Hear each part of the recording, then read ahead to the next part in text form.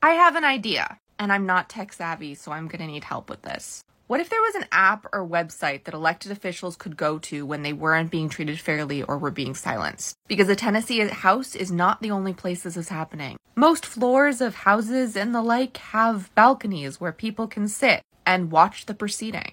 Maybe that's what we need to be doing to hold these people accountable. Some elected official can sound the alarm in their body, and people in that city, district, state can go and hold the lawmakers accountable. Because this isn't just happening in Tennessee or Oklahoma or Texas. There are even some cities in California that the city council is probably doing some illegal things in. If an elected official wanted to stay anonymous, they could just say what's happening and where, and we see where action needs to be taken, and we go. With the eyes of the world on these bodies, at the very least, they'll call on Democrats when they try to say something. I don't know how to make this happen. I hope somebody else does, but I think that's our answer. And it would be for everything down to neighborhood council and school board. We have the power to hold these elected officials accountable. All of them. We just need a streamlined way to do so.